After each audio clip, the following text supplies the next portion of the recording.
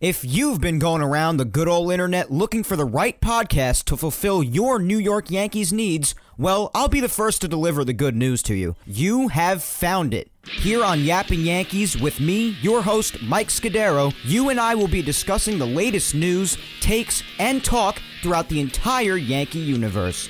Oh, and there may be some ranting on my behalf. Yeah. Anyway, what do you say we get to it? Let's get to yapping! Well, hello there, my fellow Yankee fans, and welcome to episode 105 of the Yapping Yankees podcast, where we yap about the Yanks and nothing but those Yanks. As always, I am your host, Mike Scudero, here on July 18th, 2021. Now, my friends, as always, Yapping Yankees is being brought to you by, obviously, yours truly, myself, and Ball 9. Ball 9 brings you some of the best baseball content out there.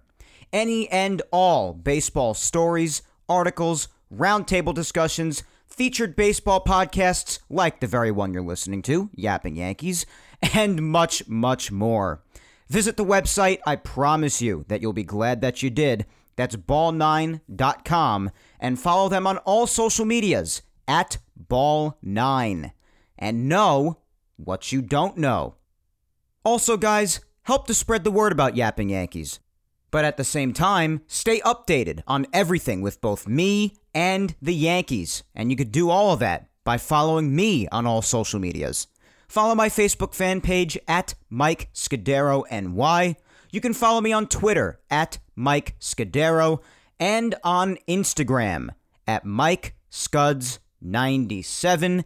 And remember to subscribe and always listen to Yapping Yankees on all the platforms it's available on. Show it some love on YouTube, Apple Podcasts, Spotify, and SoundCloud.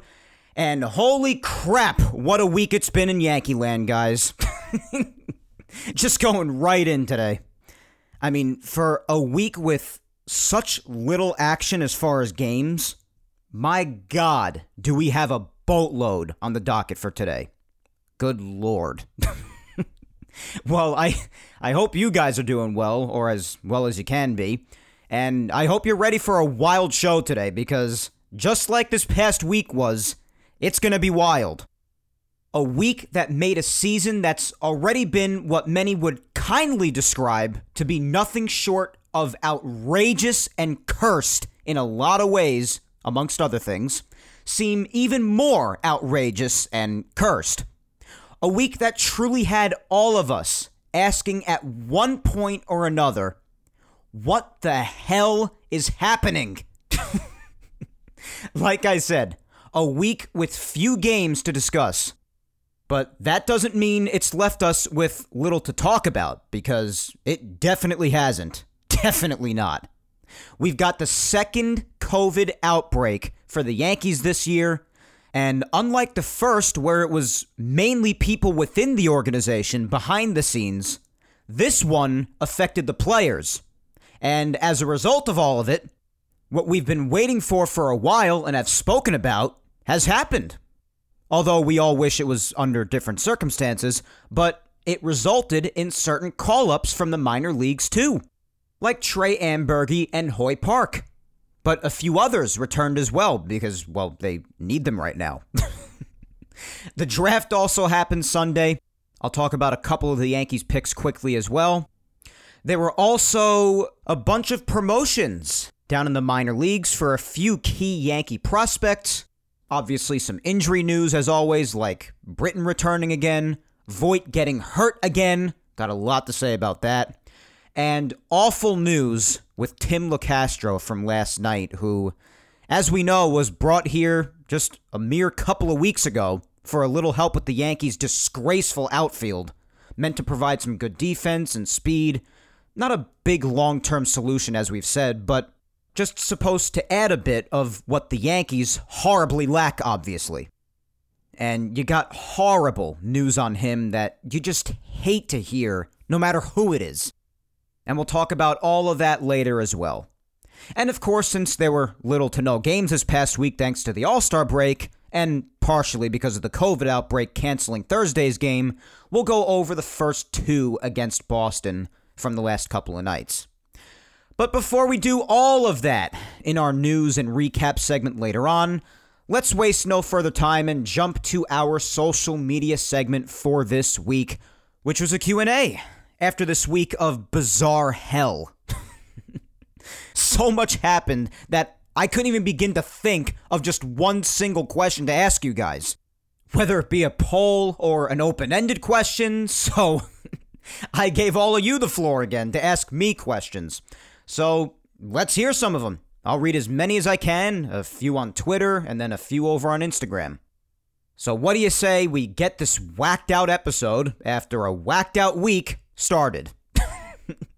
On Twitter, our first question comes from @CoolSimmons. And actually, just before I get into this, just in case any question warrants this sort of a disclaimer, just know that all of these questions were submitted before last night's game, before Saturday night's game. So, all right, CoolSimmons says, "Hi, Mike. First time, long time."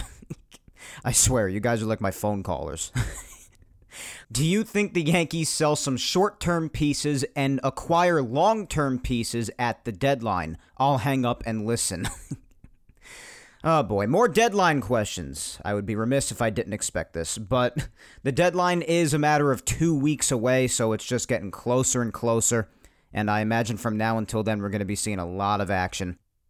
But regardless of whether the Yankees get long-term pieces or just rentals for the rest of the year, I think we all know that if the Yankees are buyers, which they've made clear that they most likely will be, depending on whether or not they sink like stones, as Cashman put it, but I think it's been made clear that if they're buyers, they're just going to be looking for outfielders. I don't know whether they'll be long-term or short-term, nobody does, but they better be looking for outfielders. And they have a lot of areas of need. They could use a starting pitcher, and in light of what just happened with Luke Voit again, you could even maybe use a first baseman. I don't know how long Luke Voit's injury is going to be for. Nobody does. And they could probably use an outfielder or a starter much more than a first baseman, but you might even glance over at a first base option, or maybe you wait till the offseason to address that. But depending on what happens in the next 2 weeks, guys, the Yankees have their work cut out for them. Whether they be buyers or sellers, it depends on how this series with the Red Sox ends, it depends on how the 2 games this week with the Phillies go, and it depends how next weekend also against the Red Sox goes, and Tampa Bay after that, and then by then you're at the deadline. So, by then we should definitely know where the Yankees are at and what they should or shouldn't do at the deadline. And a lot of people have been saying what they should do for sure for weeks and weeks, but I've been stressing it for weeks now. The Yanks still have vital games ahead of them. They did manage to win a rain-aided game last night, and based on what happens tonight and over the course of the next 2 weeks, that'll be an even clearer indicator on what they should do. But you best believe that regardless, right now, they better at least be looking at the market for some outfielders. At least looking. I mean, whether it be Gallo or either of the Martes. Like I said, I doubt you're getting Ketel. Starling might even cost quite a bit of prospects, or depending on if you trade anybody on the big league roster, I don't know. But he might cost a bit too, because even though he's a right-handed hitter only, I mean, he just hits everybody, and he's a terrific defender, so he's a great option. And Gallo, he's a lefty. He strikes out a lot, but he hits for a lot of power, so in that sense, he's a lot like what this Yankee lineup already contains, as I've said. But he does address a big area of need for this team, being a lefty. He does walk a lot, and he's also a terrific defender. And I know there are a lot of Yankee fans out there who are big fans of him or aren't big fans of him because he's just a lot of what we already see in this lineup, as far as the striking out and the power. And I hear what both sides say, but if they are to get him, I don't think they could afford to stop there. I think they need to keep going. Whether it be getting another outfielder on top of him or addressing another area of need like starting pitching maybe. And in that area, a lot of people have mentioned Max Scherzer. They've mentioned German Marquez from the Rockies. They've mentioned Duffy from the Royals. They've mentioned Gibson. Just a bunch of different names thrown out there. I could go on all day with these names that have been thrown out there for the deadline.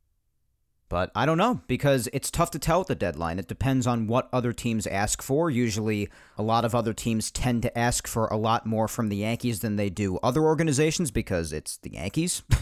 So it all depends. It's tough to tell whether they'll definitely be giving away some short-term pieces for long-term pieces or vice versa, or what's going to happen in these deals that are to take place. But if the Yankees are still buyers come the next couple of weeks or within the next couple of weeks, depending on what happens in these next couple of series, they better already be looking at some outfielders because outfield is the main area of need. It's a disaster out there. It's a tragedy. So they need to be looking into that. It's just tough to give definitive answers for trading questions, especially with the deadline, before it happens because there are just so many factors involved in speculations with trades and everything. So, all right, up next we have @JustAKidFromJP, and they ask, I just want to know what it's going to take for this organization to make changes, because what can they really do with the contracts they signed? The answer is they can't, even if they miss the playoffs. Well, I think they could certainly make internal changes, whether it be to coaches, to manager. Some might even say general manager. I know there are a lot of people who want Cashman's head. I mean, even if I've stated multiple times on this show that a firing of Aaron Boone I don't think would do all that much, because obviously the core fundamentals, beliefs, and philosophies of this Yankee organization go well above him and involve way more people than just him. And I've said that many times, and I think it's the truth, based on what I hear about the Yankees organization on the regular, and based on what you just see from them with your own eyes. There are a lot more people behind the scenes that I feel have a lot more input when it comes to decision making. I'm sure Boone is part of it, but he's definitely not alone. Definitely not. But you could definitely make some internal changes, and I definitely think that would need to happen in the event of not making the playoffs with a team that came into this year with the expectations that they had. As I've said many times, I think not making the playoffs would be utterly unforgivable and unexcusable, but you'll also have to address areas of need in the offseason. Depending on what happens at the deadline, you might have to acquire another starting pitcher or maybe look within if any of the prospects happen to be ready to go by next year. You're going to have to address the outfield, probably. Again, depending on what happens at the deadline. And maybe you look at getting some contracts that cost a lot off the payroll. A lot of people have said that they wouldn't mind letting go of Britton and Chapman if anybody would be willing to take them. A couple of very expensive relievers right there. And after this season, despite my respect for him, for his loyalty to this organization over the years, you would think it's finally time to get Brett Gardner off the payroll. And that would be part of maybe looking to sign other pieces. A lot of pieces that are being thrown around for the deadline that might be free agents by year's end. Or maybe you try to get them in trades. I mean, there's just so many things that could happen. And in the middle of the season, it's tough to really give specific examples, but there's no doubt the Yankees have a lot of tough contracts on their payroll. Contracts that cost quite a bit of money. I mean, people are quick to mention Stanton. People are quick to mention Britton or Chapman. Obviously, Cole's contract is huge, but I'm not getting rid of Garrett Cole, so that's another story. But in any event, yeah, I would say that not making the playoffs is a pretty big motivator to make some big changes in the offseason. Next, we have Eric @Medic968, and Eric asks, how much do you believe Torres is part of the solution versus part of the problem for this year and in the future? Does he clog the infield and continue to hit below expectations, or does he solidify the infield and hit 287 and 35 home runs again? Well, I think it's been well established by me and many others through the first few months of the year now, through the first halfway point, give or take, that outside of Clint Frazier when he was playing, that Gleyber is definitely the biggest disappointment and biggest underachiever of this Yankees squad this year. There's no doubt about that. He has been unbelievably, incomprehensibly disappointing. And I can't account for the future and what the Yankees may or may not do to help him turn this thing around. But as far as this year, there is no doubt that he has been a major part of the problem as far as underperforming and the overall problems that this lineup and this offense has been experiencing this year. He has been a major part of it. He's been in the middle of it, if you ask me. Let alone the complete vanishing of his power, even though he just hit a home run for the first time in what feels like an eternity last night. just his fourth one of the year. Despite all of that, he just doesn't really hit much at all anymore. His swing seems off balance. The big leg kick and just the whole thing. He just collapses on that swing. And he's lost the ability to hit. I mean, we've spoken time and time again on this show about the mechanics of Gleyber's swing and just how he just seems so off balance. I mean, it could be mechanical and it could be mental. I think it could be a little bit of both. But he's definitely been a part of the problem. And even with people saying that he's not a shortstop, I mean, in the future, if you were to get rid of Luke Voit, maybe you think of putting DJ at first or just getting another guy to play first and sliding Gleyber back over to second and then getting someone else for short, or maybe you put Gio at short because Gio's proven to even be a good shortstop whenever he plays there, making some good plays. But then if Gio's going to play short, then you got to find a replacement for third. You could do a whole bunch of things. There are a whole bunch of scenarios here. But Gleyber has definitely been a major part of the problem this year. And if there's not some major turnaround before the end of this year and these problems continue throughout the entire 2021 season, I can't account for the future, but this offseason they have got to work with this kid. I mean, if they don't eventually give him away, but they've got to work with him.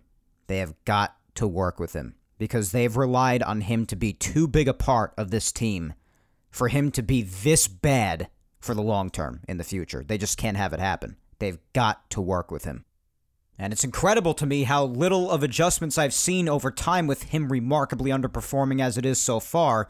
So I'm sure there's work being done behind the scenes, but I don't know how much because I haven't really seen many adjustments being made. But for the future, they've got to work with him even more, like all the time, if this doesn't turn around.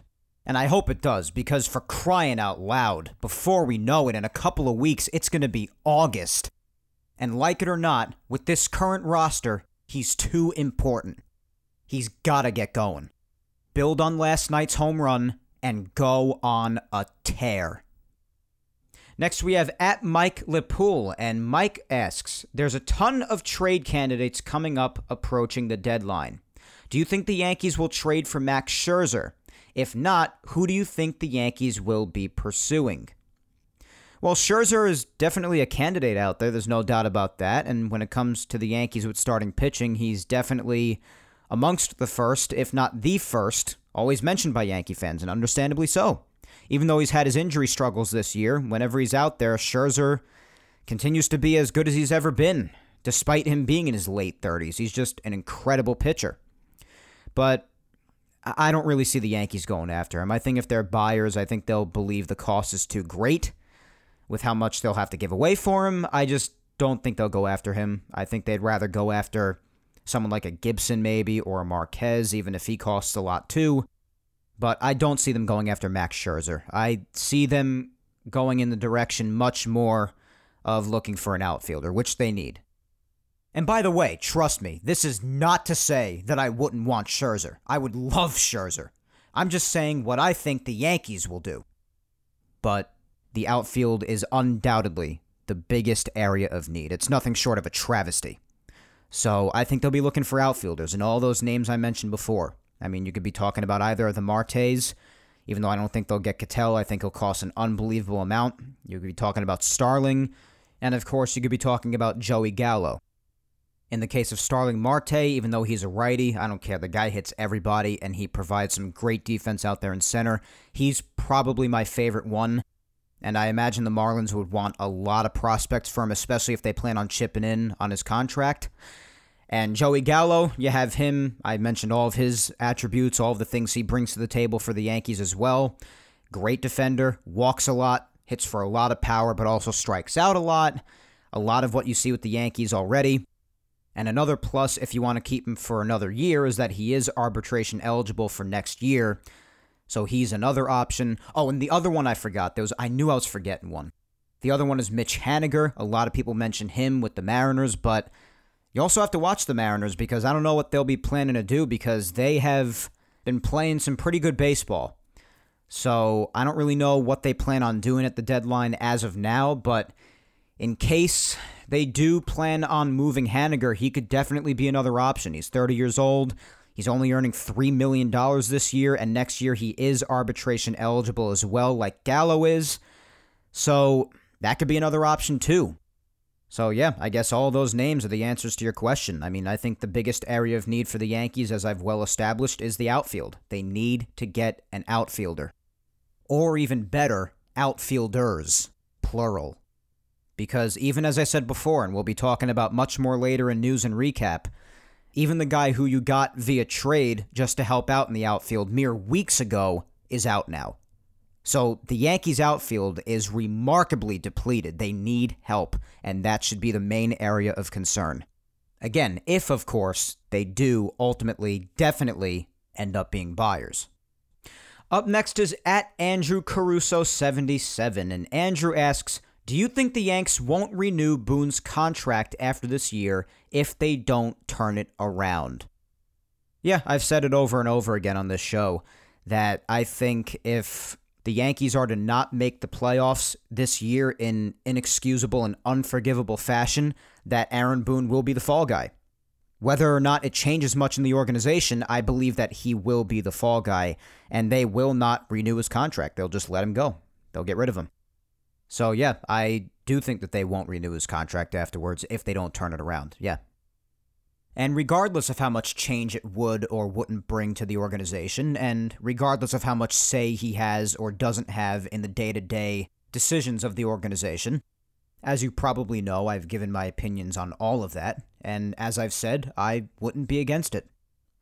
Next is my friend Spencer, at MusicianDMD, and Spencer asks, the Yankees and fans are urging Stanton to play left field. Myself, I don't want to risk losing him to an on-field injury. I don't think it makes the Yankees better. I don't think it improves their chances of making a run. The risks outweigh the rewards. What are your thoughts? Yeah, this has been a big topic of discussion in light of the Yankees' outfield dilemma, Stanton playing in the outfield, I know. My take on it is basically that when Stanton came to the Yankees, I think that they expected him largely to be the designated hitter, so I don't think that they've gotten much different than what they expected. But in times like this, if the Yankees absolutely need it, especially if it's a matter of opening up that DH spot for a certain game to allow another piece to play, maybe a Gary Sanchez when Higashioka's to come back or what have you, if it opens up that DH spot, then yeah, it would definitely help that Stanton's able to play the outfield. So for the purposes of the lineup, if it allows you to have a bit more wiggle room to play around with things and maybe get someone in there who would otherwise have the day off because the DH hole is plugged up, then yeah, it would certainly help if Stanton was able to play the outfield a little bit.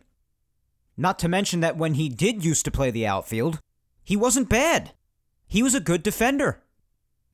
And I get the fear of losing him to injury, and obviously the Yankees do too, because, they treat him like a piece of glass. I definitely think that a part of him not playing in the outfield is because the Yankees just don't want him to. I wouldn't be surprised if Stanton himself wants to play the outfield. I'm sure he does a little bit. But the thing that confuses me is that they're saying, he'll be ready in about a week or two maybe. He's ramping up, as they put it, ramping up to play the outfield. I seem to recall a few weeks ago that they were saying that he would be ready after ramping up to play the outfield sometime in early July. What happened to that? Stanton himself was the one that said that. So, I don't know. It sounds like they're still prepping him to play the outfield. I don't know how long it takes to prep to play the outfield. But in any event, I get not wanting to lose him to an on-field injury with him playing the outfield. But, let's be honest. Stanton gets hurt even DHing all the time, so what exactly would be the difference? I know, of course, the difference would be if he gets hurt in the outfield and you put him in the outfield and that's why he got hurt. I understand that. But how many times has he gotten hurt being the DH as it is? So why not, if he's ready, put him in the outfield so that it gives you more maneuvering to do with the lineup?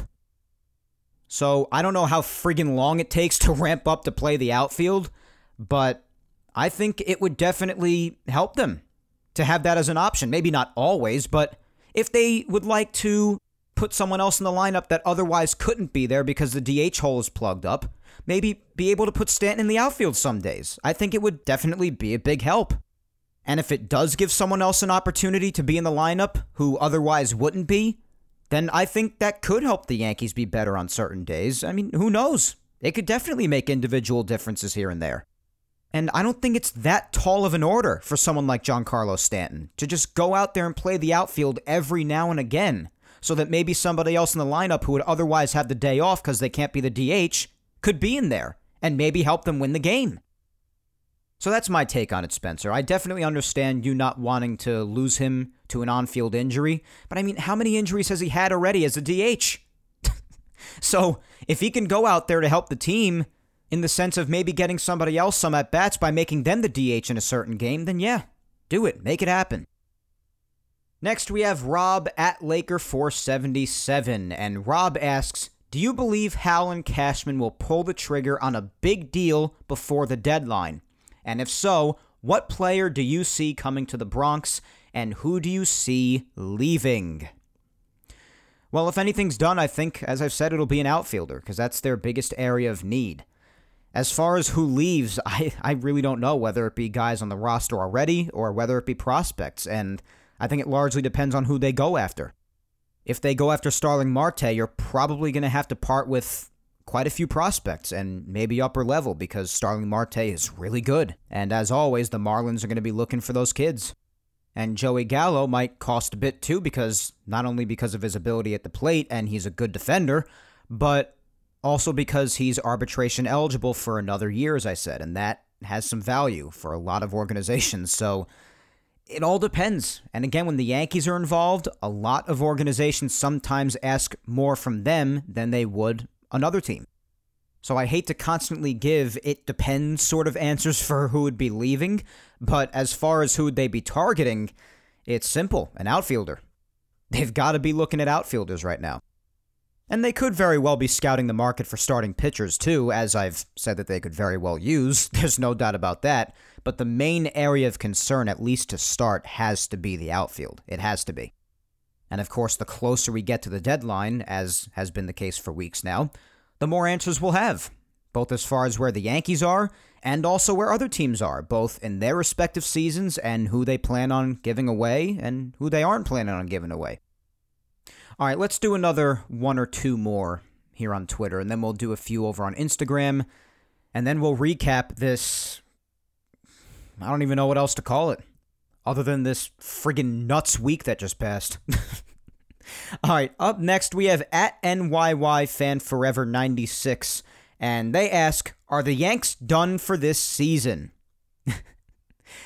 Oh, boy. Well, my confidence is still basically where it was before the All-Star break because, I mean, not much has changed. There have only been 2 games played since then, 2 very important games against probably the most important opponent for the Yankees and the Red Sox, and they've each won 1 game. So there are still many more vital games to be played, so I guess my confidence in this season is exactly where it's been for a few weeks now, as I've said. Is it over yet? No, but it's looking pretty bleak. That much is true. But it's not over for sure yet, because if the Yankees win this series in tonight's game and then do very well at Fenway next weekend, maybe they have a 2-game sweep of the Phillies this week, and they take care of Tampa the following week, and the deadline arrives, and they get their necessary pieces to make a solid run at this thing. It's a lot of ifs, I know. Trust me, I know. That's why the confidence is pretty low. But I need more time to see how a lot of these other vital games play out in order to determine whether the Yankees are done yet or not. Along with also what happens at the deadline, too. That's another factor. So, I don't think they're quite done yet, but as I've said the last few weeks, I'm basically in the same place I was then, now, after a split against the Red Sox so far, that while my confidence is extremely low, and this team just continues to often drain the life out of what's already my Yankee corpse, I haven't written them off 100% just yet. But like I said, that could be completely different by next week. Completely different. Honestly, it could even be different after tonight. I mean, one thing I can tell you is that Jameson Taillon has a stupid amount of pressure on him tonight. He has it in his favor that his last couple of starts have been really good, but tonight's pressure is off the charts. So, as I often say, we shall see. All right, let's squeeze in one more here on Twitter. One more. Next, we have Rebecca at Peace Now for Life, rounding things off on Twitter. And Rebecca asks, if you were Hal Steinbrenner, what do you do to fix this team now and for the upcoming years? You control trades, money, contracts, etc. Thanks, Mike. Well, you're welcome, Rebecca. Well, if I'm Hal Steinbrenner, basically what he does, he basically tells Brian Cashman how much money he can and can't spend, and then tells Cashman, here you go, do what you think is right. And if I'm Hal Steinbrenner in that situation, I am the owner of one of the richest sports franchises on the face of the earth. I tell Brian Cashman, here's the deal. We're the Yankees, and we should be winning championships. We haven't won one in almost 15 years. Here's the money. You can go nuts like the Dodgers do. Get me a championship this year. And if you have to go over it, then don't worry about the tax. Don't worry about it. I got it. It may sound dumb from a money management standpoint, but you know what? I'm the owner of the Yankees. I'm filthy stinking rich. The organization is filthy stinking rich. And if I know that what I say may make or break something necessary that the Yankees might have to do, then I'm given the go-ahead. Give Cashman or whoever's my general manager the go-ahead to get that guy that we need, coordinate with everybody else in the organization, have a very hands-on approach about what the Yankees need to be a championship team, and get them and win a title. Bring a title back to the Yankees. Because, hello, that's what it's all about if you're the Yankees. So as generalized as that answer might be, that's what I do. Because I'm Hal Steinbrenner, I'm in control of the money and how much is spent. I'm in control of how much wiggle room that my general manager has. It should be as simple as this. I'm doing whatever it takes to bring a title back to the New York Yankees organization. Because as an owner, that's my job, and I would have a very hands-on approach. The Yankees make a stupid amount of money in all kinds of ways. Do what you gotta do to bring a championship back home. And with that being said, my friends, that is all for the Q&A on Twitter. I want to thank each and every one of you tweeters out there for submitting a question for me to read here on the show. If I didn't get to you, you know the deal. There's just so many of you that submit questions and submit replies to open-ended questions and polls on other social media segments. It's just not possible for me to get to all of you. I really am sorry, but just keep on trying. Every single week, keep on trying. There's a social media segment basically on every single episode, more or less. So don't give up. I believe in you. But if you want to read the replies for yourself, if you want to read the questions rather for yourself, then just go to the Q&A tweet on my Twitter page, @MikeScudero, and just look at the questions in the comments. They're all right there for you. But before we go to news and recap, let's head on over to Instagram and answer a few questions on there. If I had to say, then I would say so far in this segment, trade deadline questions have really dominated the segment, so let's see if Instagram brings anything else to the table. Let's start off with my good friend Tina at MountainGal456. And Tina asks, how do you feel at this point about the Yankees making the playoffs this season? Well, I basically said it before. I'm between my confidence being extremely low and saying that they won't make the playoffs. I'm between there because my confidence is extremely low based on what we've seen so far. But it is also true that the Yankees currently right now and still to come have a lot of vital games ahead of them that if they win the vast majority of them, or maybe even all of them by some miracle, that they could very well still be in the running for a playoff spot, whether it be division or wild card. And I know the more likely one is definitely the wild card. Don't get me wrong, I know that. So, I'm not feeling great, Tina, but the slightest part of me is still holding out a little itty bit of hope. Because of the deadline to come, and because of all the games they have left against Tampa, especially the Red Sox, and even against other opponents that might be around them in the wild card hunt. So there's still the slightest part of me that's still hoping, but extremely low confidence, extremely low. But with so many vital games ahead, it's tough for me to 100% write them off right now. Despite how near impossible of a task this is, especially with them missing all the guys they are with the COVID outbreak, like Judge and Gio and so on, which we're going to talk about in a bit. But it's looking damn near impossible. It really is, especially in light of the COVID outbreak. But it'll probably be a bit more clear by next week and the week after. But you best believe that despite my inability to 100% write them off, that my confidence is dangerously low. There is no doubt about that. Official 52011 is next, and they ask, what do you think is the problem with this team? Oh my goodness, where do I start? Their outfield is depleted. Their starting pitching is unstable, outside of Garrett Cole, of course. They don't play good defense. They're slow. They can't run the bases. And even the bullpen, which was the most stable part of the team through the first couple of months, has now become unstable as well. They can't hit to save their lives, especially situationally with runners in scoring position. Most of the team is underperforming. Their core fundamentals and beliefs with the way they play the game. A little bit of injuries as usual. I think even COVID can be named a problem now, especially in such a crucial part of the season, in extremely crucial games like those of this weekend. I mean, there are just so many. There are so many. I'm just like inundated. My brain is like trying to process a million different problems right now.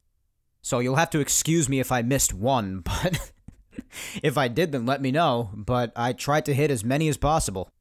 Bottom line is, this is an inconsistent team with a lot of issues. And a lot of people consider those issues to be fatal and that they have no chance. And it's tough to argue with those necessarily because those problems are true. They have a lot of problems, this team. And we have hit on every single one individually. A lot, as a lot of you know. So, hope I got them all.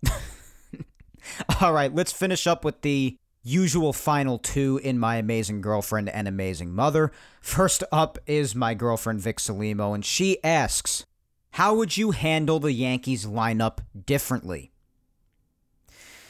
Well, you see, right now, that's a tough question. Because with all of the people out, Judge, Gio, and who's out with injury like Voit, I mean, it's really tough to know who to put where right now with the limited amount of options you have with the lineup at the moment. That's a tough question right now. If the lineup is at full strength, then that's a bit easier, but right now especially, that's really tough. You just almost throw anybody wherever. I think the last day or two, that's just about the best you could do with the lineup because it's really, really tough. I mean, the thing that I would do very differently than the Yankees are doing right now is that instead of playing like a Rougned Odor so much, or maybe even like a Tyler Wade, I'm putting in Ambergy and Park more because you brought them up because you need them. You might as well see what they've got in this time period where there are little to no other options. And those two have, if you ask me, certainly earned some playing time after the damage they've done in the minors.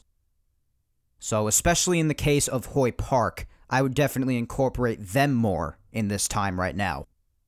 But otherwise, it's really tough at the moment. It's really, really tough. Maybe you just pick names out of a hat. When the lineup's at full strength, if I had to go 1 through 9 really quick, I'd say maybe... I know a lot of people want DJ moved down in the order, but he's been doing a bit better lately, so keep DJ in leadoff for now, I guess.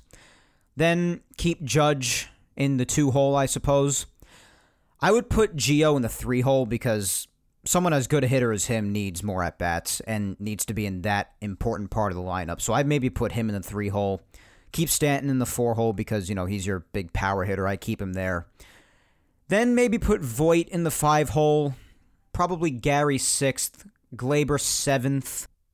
And then the final 2 remaining outfield positions, I assume if you're still going with, even though obviously he's hurt now, but if you want to go with before the All-Star break, if you want to do a toss-up between LeCastro and Gardner, as much as you all know I hate continuing to put Gardner out there, but if you must, then do a toss-up between them for 8 or 9.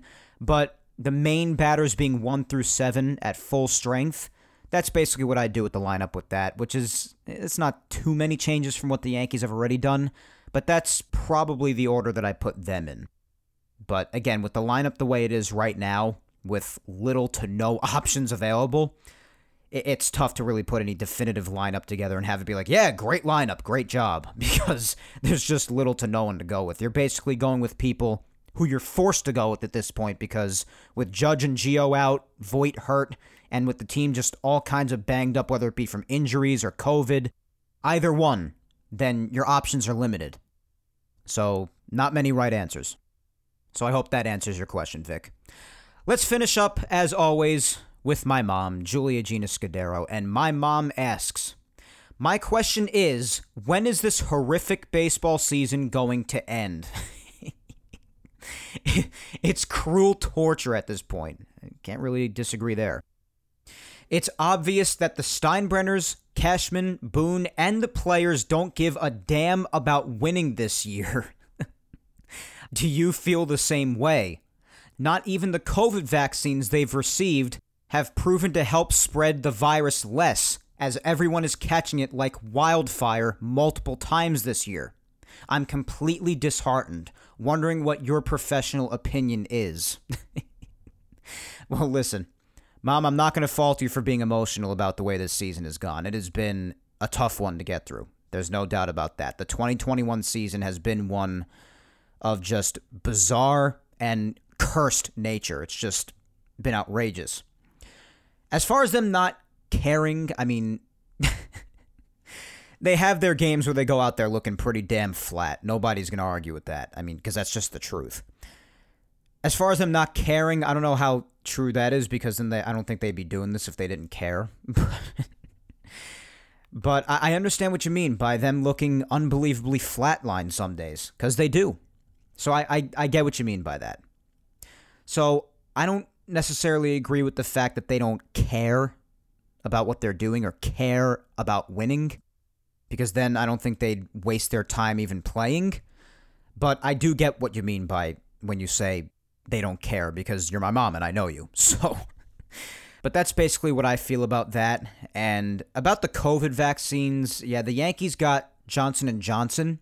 I'm like 99.9% positive that those are the vaccines they received in their vaccine round. And they did hit the 85% threshold of 85% of the organization getting the vaccination. So they didn't have to follow certain things as far as like wearing masks in the dugout and things like that. But yeah, this is their second outbreak of the year. And it couldn't have come at a worse time, if you ask me. With the crucial games they had coming out of the break right away in a crucial push for the playoffs in the second half, it couldn't have come at a worse time.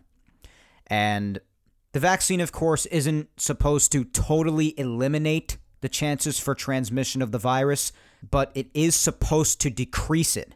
Along with it, of course, not allowing the virus to be fatal or to send you to the hospital, for instance.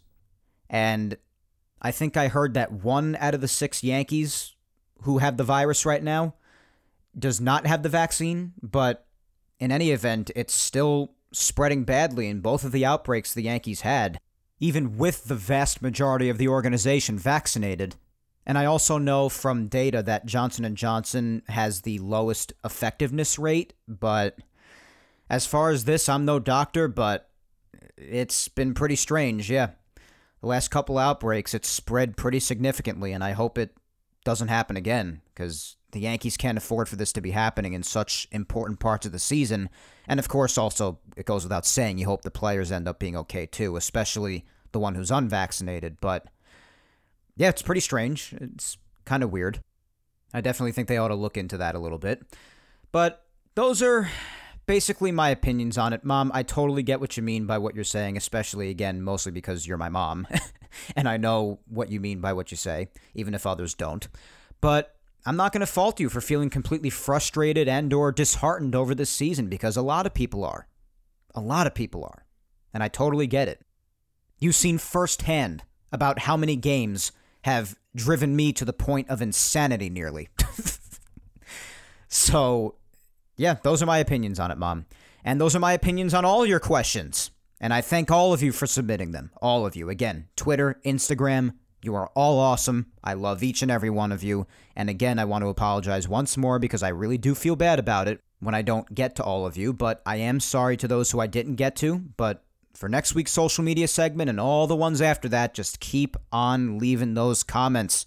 whether they be questions for Q&As or just responses on poll questions or open-ended questions, whatever it is. Just keep on trying, guys. But again, thank you to each and every one of you, as always. Okay, it's that time to recap this week. That's hard to believe is even real.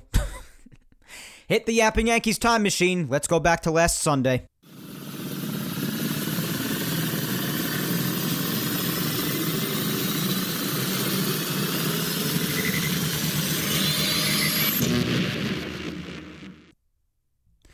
All right, so obviously, as I had been saying throughout this whole episode, this past week was just a trip and a half. I mean, there's really no other ways to describe it other than just being downright outrageous. Just one thing after another, after another, after another, with no end seemingly in sight. And you know what? I just got a notification on my phone, and I'll tell you something else. It still isn't over. Because as I'm recording around the middle of the afternoon now, since we got a night game tonight, of course, I'm able to record a little later in the day than usual. I usually record like in the late morning into the early afternoon before a 1 o'clock game, or during the very beginning of a 1 o'clock game, towards the end of the episode at least. But today, since it's a night game for the Yankees and Red Sox, I started a little later than usual, and there was just a news report that came out about Darren O'Day, so it seems like the injury saga, along with all the other crap, still isn't over. It has been announced that his hamstring injury seems to be an injury that's going to keep him out for the rest of the season. So much for being excited for him. You guys know how excited I was for him before the season, when they signed him. Because O'Day has had a really good last 2 years, and injuries have been a problem for him in the past at times, but he's had a pretty respectable career as a reliever. There's no secret about that. So I thought he would be a huge addition to this bullpen, and it's really a shame because when he's pitched this year, he's been really good. He's been fine, with the exception of maybe a couple outings, if that. He's been really good. Can't stay on the field, though. His hamstring, the one that was surgically repaired 3 years ago and is now hurt again, keeps him out for the rest of this season. So that's a hit for the bullpen. That's a hit. And of course, even though they don't have him right now, they have someone in the likes of Jonathan Loaisiga who is incredible. So they do have other names like him who could cover a loss like this, but Darren O'Day, his loss is still pretty big because when he pitched, he was pretty valuable. That stinks. I'm really bummed out about that. I'm really bummed out. So just when you thought it was over for the week or for the weekend or whatever, it's not. Because it never is. So Darren O'Day is done for the year. And if you remember from last week's episode, we did mention this injury on that show since it had just happened, really. But now we finally have an answer as to his legitimate timetable going forward this week, as of today, and he is officially out for the season. So who knows what is of his future for now, but it's certainly not a good thing when a surgically repaired part of your body gets this significant of an injury yet again, and especially at his age. He's not really young anymore. He's in his late 30s. So best of luck to him, and my God, am I bummed out about this news. And this is before I even get to all the other COVID and injury stuff and all the other crap that happened throughout this past week. So let's just get to all of it. Obviously, with the All-Star break and also with the COVID outbreak, obviously there were, before all that, really just the 4 games against the Red Sox to recap. But obviously now not anymore with what happened. But we'll talk about that in a bit. If we look back really quick at last Sunday's brutal loss to the Astros, if you remember last week, Future Mike, as I've come to call him, I guess you could call him my sort of Yapping Yankees alter ego, when I pop in as I edit in the nighttime every once in a blue moon. But he had a rant about it already last week. So there's not much more to say about that than what I already said both last week on this show and on social media. Particularly on Twitter, as usual. But, my God, that was just an awful way to go into the break. And I know the Yankees won the series in the grand scheme of things, and I'm happy about that. But after all the great trolling, like I said last week, after all of that, again, the jersey pull that Altuve did 2 years ago, and Judge mimicking all of that, and then the whole coat thing after Judge said he only mimicked that whole thing with Altuve because it gets chilly indoors at Minute Maid Park. It was all so great. Until Altuve, again, like he also did on his birthday in the beginning of May, got the last laugh. And you could think what you want about the little jerk. I can't stand him either. But you know what? In the big moments against the Yankees, he constantly comes through. And that in itself, let alone after all the trolling and even Cole's spectacular start the night before, is maddening on levels I can't even comprehend. Within 24 hours, from an unbelievable high to another massive low.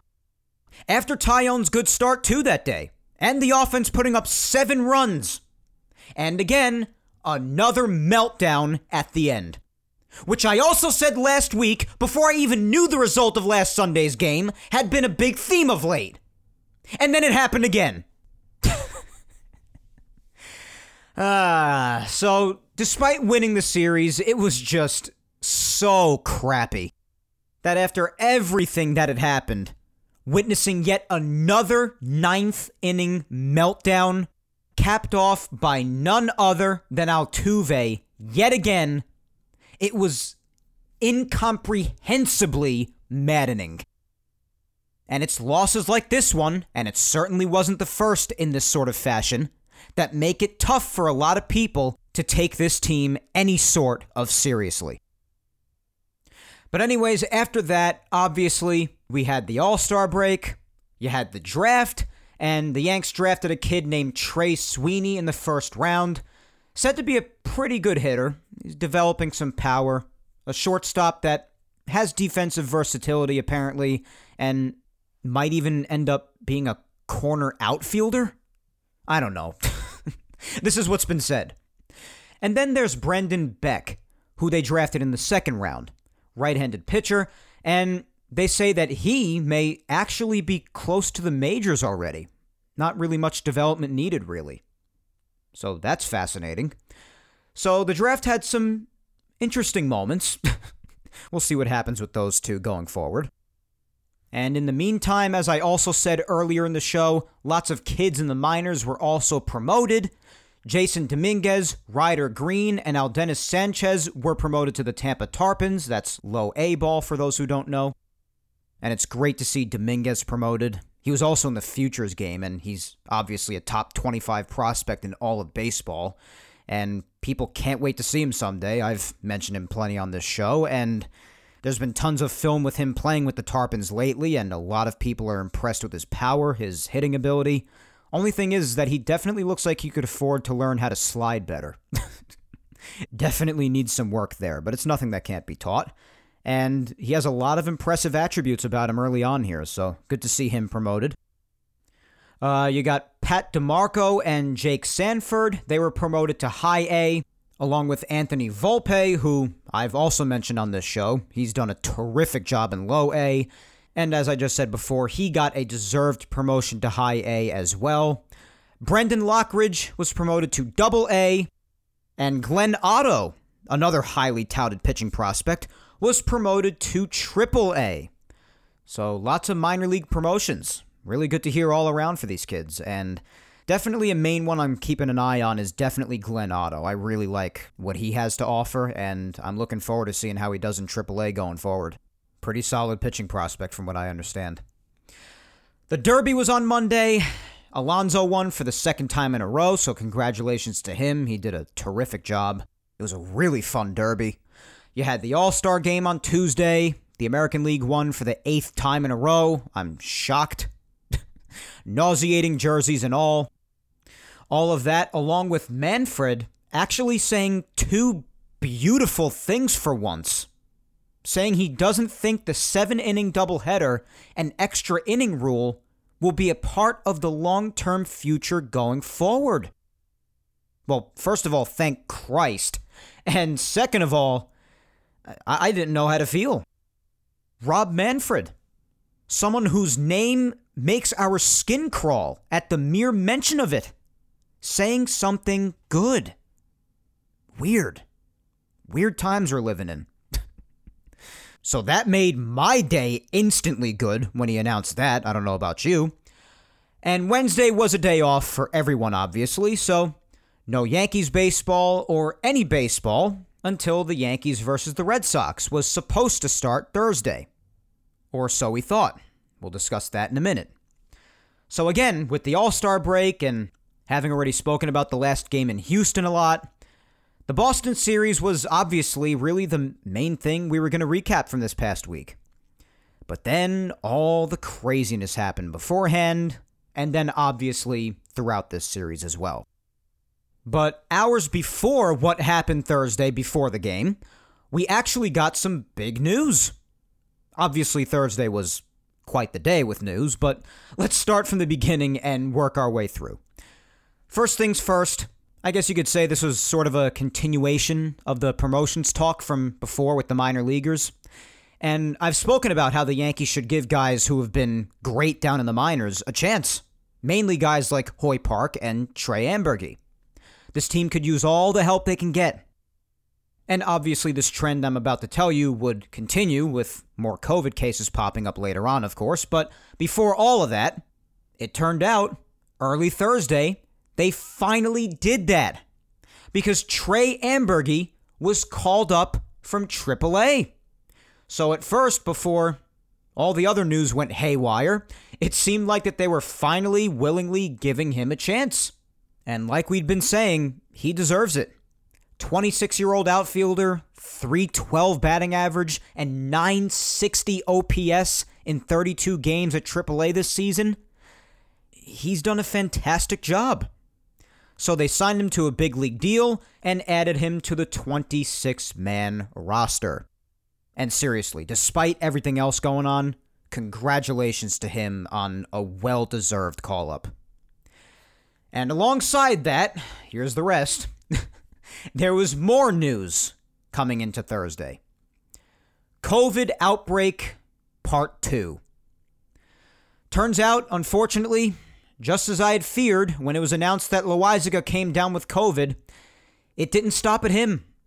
I gave that news last week when it was announced, and I said, I hope it stops with him. It got me worried. And you know what? My worry was warranted.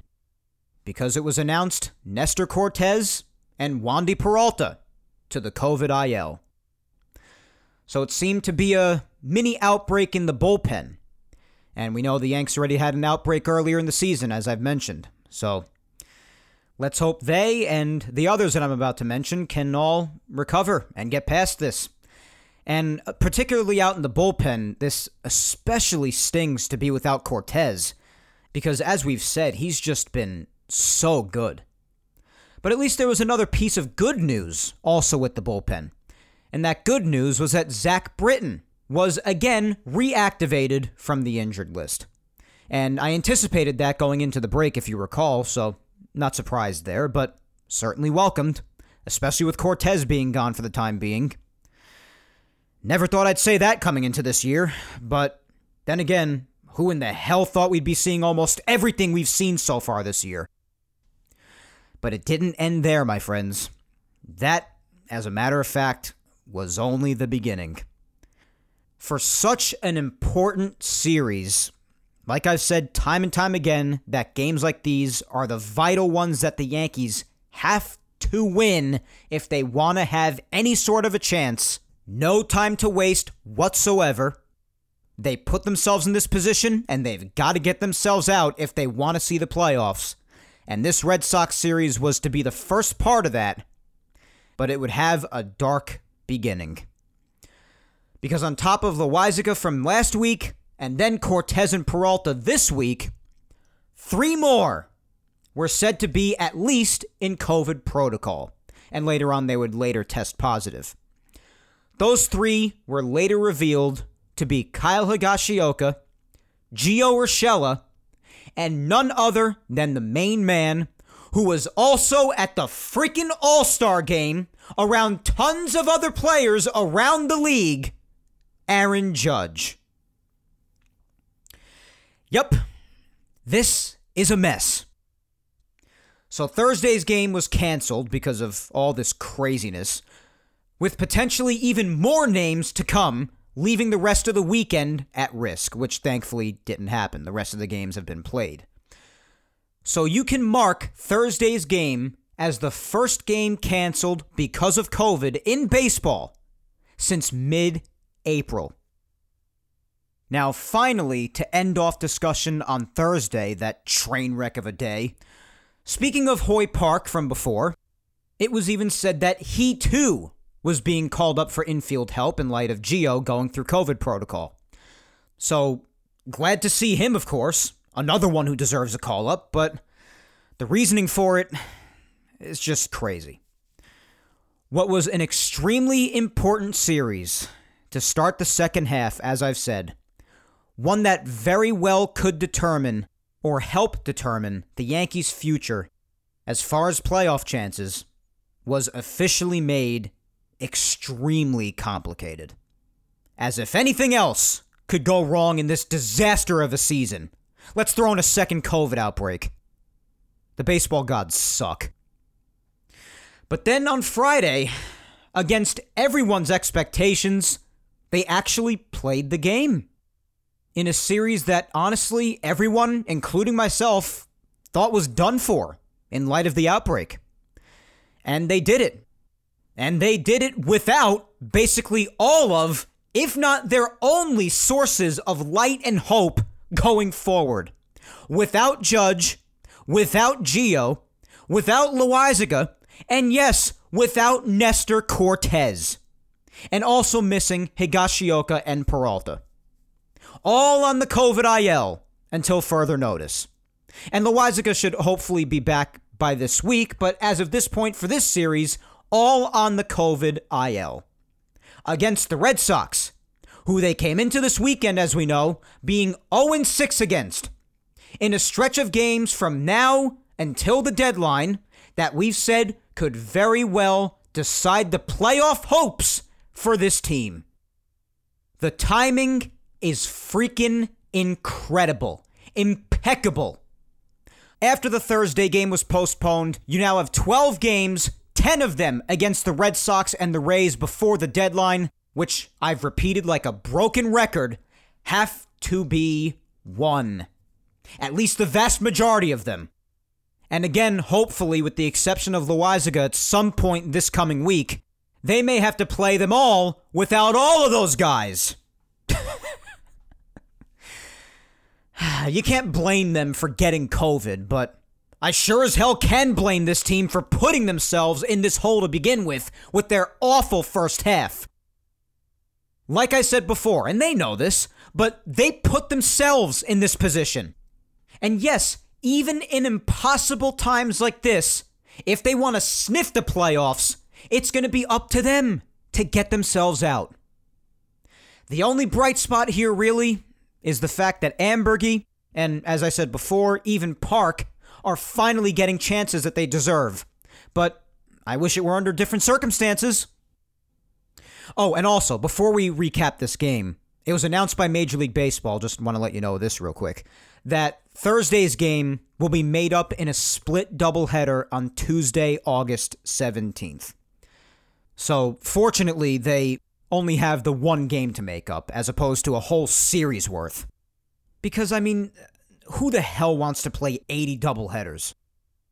No one I know. So anyway, obviously, we all came into this series now, that'll be wrapped up after tonight, saying, this should be interesting. Oh, crap, I almost forgot this. I mean, can you blame me? With all the crap that happens to this cursed team? And this is coming from someone who doesn't even believe in curses.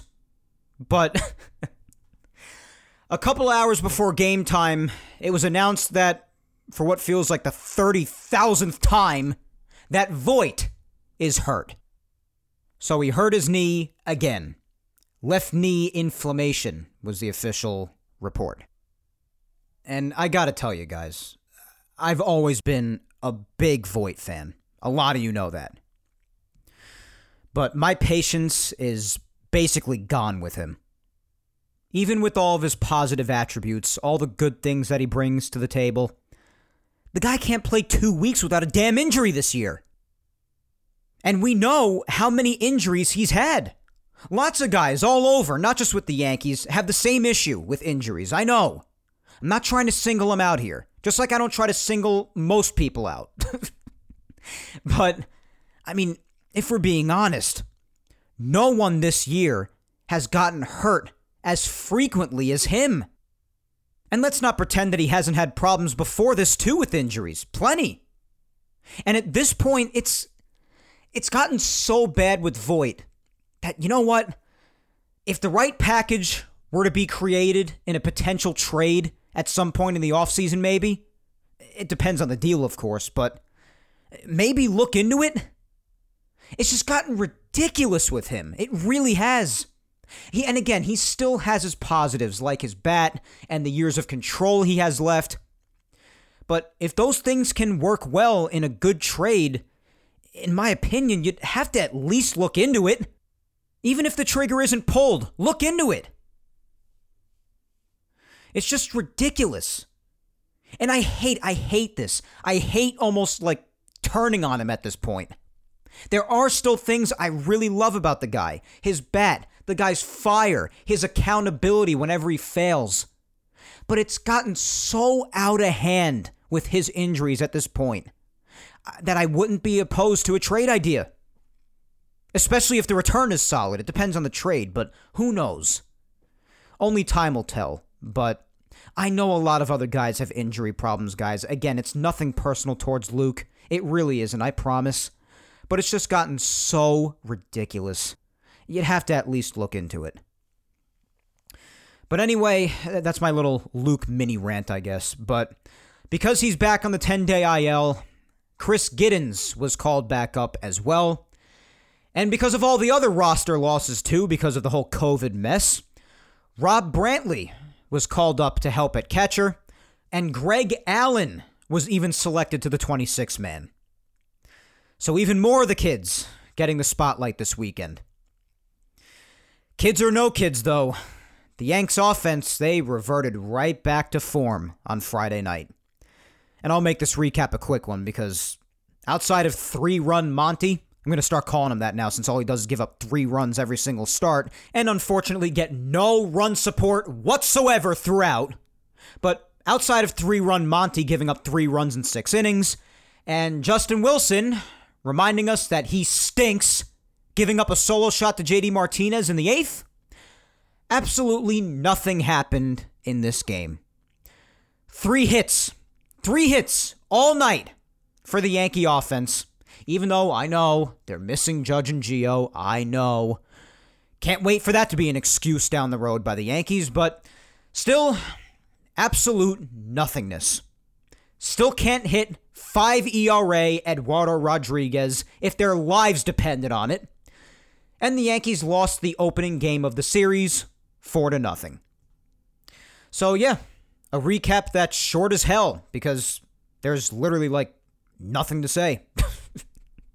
So after that loss, make it 0-7 against Boston this year. Some things never change. And you know what? With this team, basically nothing ever does. No fight, no heart in this game. Like so many others throughout this season so far. Nothing. All right, let's finish up this crazy weekly recap with last night's whacked-out monsoon game, as I've come to call it. Played in the torrential rain basically all game long, raining like the end of the friggin' world at times. And towards the end of the rain-shortened game, some parts of the infield and the warning track were like puddles. I was like, what are we doing here? And as far as doing, the Yanks were doing less than nothing, yet again, the first half of the game. Getting no hit by Eovaldi, who just continued owning them until the 5th inning. And Garrett Cole, who started the game, with the exception of that bloop RBI single off him, had been pitching masterfully all throughout. Had a great start. Monsoon and all. 6 innings, 1 run, 5 hits, 2 walks, and 11 strikeouts against that lineup. So another great start by Cole, who would again be credited with another complete game after the rain stopped the game after 6. But anyways, another great start for him amidst the offense not having a single hit until the 5th inning. Coming into that 5th inning, only having had 3 hits in the last 14 innings of play as a team. Then finally, Greg Allen, of all people, hits a double to spark something, and then DJ drove him in on a game-tying single. Greg Allen, one of 3 outfielders after LeCastro left the game with knee soreness, being him, Gardner, and Wade. Woof. I know. But hey, I mean, he provided the spark. The 2021 Yankees having Greg Allen be the spark. Most nonsensical season of all time, I swear to God. And on a serious note, it turns out that LeCastro, who I mentioned before left with a sore knee, actually tore his ACL. Unfreaking believable. So shortly after coming to the Yankees to provide a bit of help in their tragedy of an outfield, mere weeks, Tim LeCastro gets one of the worst injuries a player can get. Put on just a 10-day IL now, but I mean, an ACL tear is usually a done-for-the-year type injury, no? I'm sure we'll see what they announce going forward. It'll probably change, and they'll move him to the 60-day IL probably when they need the 40-man roster spot. But regardless, for him personally, I mean, what a colossally bad break. Just awful. My God. Regardless of who it is, you never want to hear stuff like this. So I feel for him, and I hope his recovery is a speedy one. The team's cursed, guys, I swear. There's some sort of a hex at work here. There just has to be. And just before, earlier today, it was announced that Ryan LaMarre is coming back up to replace him. And you might remember some time ago that LaMarre got hurt, but he's since come back and he's been playing in AAA again. So he's coming back up, and Estevan Florial remains in AAA. And I'd love to see him too, and the outfield situation can't get much worse, but I know, I've seen his numbers lately. He's been struggling badly in AAA of late, so we'll see when he gets his shot. Who the hell knows? Anyhow, in the 6th inning, back to the game, when we stopped talking about the actual action, it was tied at 1. And then Gary Sanchez, who's been back to struggling badly again lately, hits a go-ahead solo shot. And then, I can't even believe I'm saying this, but Gleyber Torres, he hit I'm sorry, just the disbelief of it all. He went back-to-back with Gary and hit a home run. I know, I can't believe it either. Just his 4th of the year in mid-July. Again, woof. No more need be said. I mean, we've beaten the subject of how unbelievably disappointing Gleyber's been to death. But nonetheless, that made it 3-1. Then heading into the 7th, Garrett Cole seemed like he was headed back out there again with almost 100 pitches. But then the game finally went into a damn rain delay, and they wouldn't come back out. So in kind of a lame, rain-aided way, even though it's still a win, obviously, the Yanks would win by that score after 6, 3-1. And finally get their first damn victory against the Red Sox in 2021. One that they desperately needed. Just a really bizarre night. a bizarre series, honestly. A 4-game set that's now a 3-game set, split at 1 apiece after a weird game last night, from LeCastro tearing his ACL to the Red Sox getting hosed on a few crucial calls, I'll admit. And my Red Sox fan listeners, I understand your frustration. Especially with that game against you that went to extras when the Yanks got badly screwed a while back. So I feel you. But also Glaber hitting a home run, them delaying the game with no rain for an hour to start with from 7 to 8, but then playing in a torrential downpour for hours. The fan hitting Verdugo with a ball. I mean, it was just nuts. And now we head into the rubber game matchup for tonight. And tonight's game is obviously no different than the rest of the games against Boston and other vital opponents in the playoff push, in the sense that it is a must-win. And this episode will be going up after tonight's game is over, so you obviously know what happens by the time you're listening to this. But as far as what's ahead, at least at the time I'm recording now, got tonight's game against the Red Sox, off day tomorrow, Tuesday and Wednesday, the 2 games set against the Phillies here at Yankee Stadium.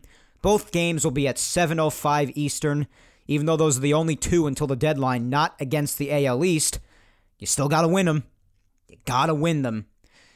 And next weekend, of course, the Red Sox again. This time at Boston again.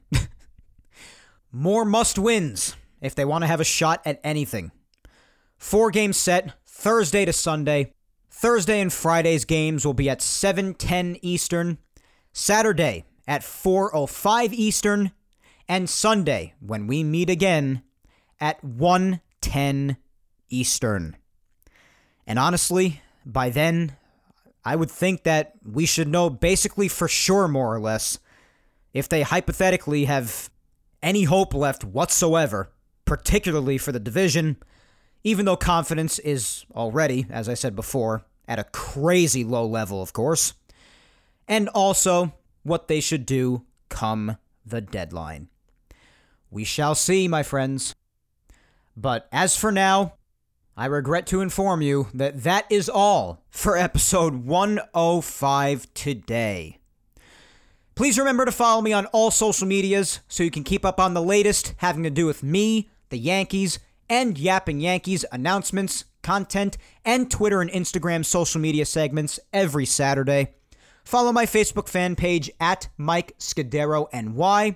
Follow me on Twitter at Mike Scudero and on Instagram at Mike Scuds97. Also, guys, please subscribe to the Yapping Yankees YouTube channel and also show some love to Yapping Yankees on Apple Podcasts, Spotify, and SoundCloud. And while you're at it, if you got the time, listen to the past Yapping Yankees episodes that you might have missed.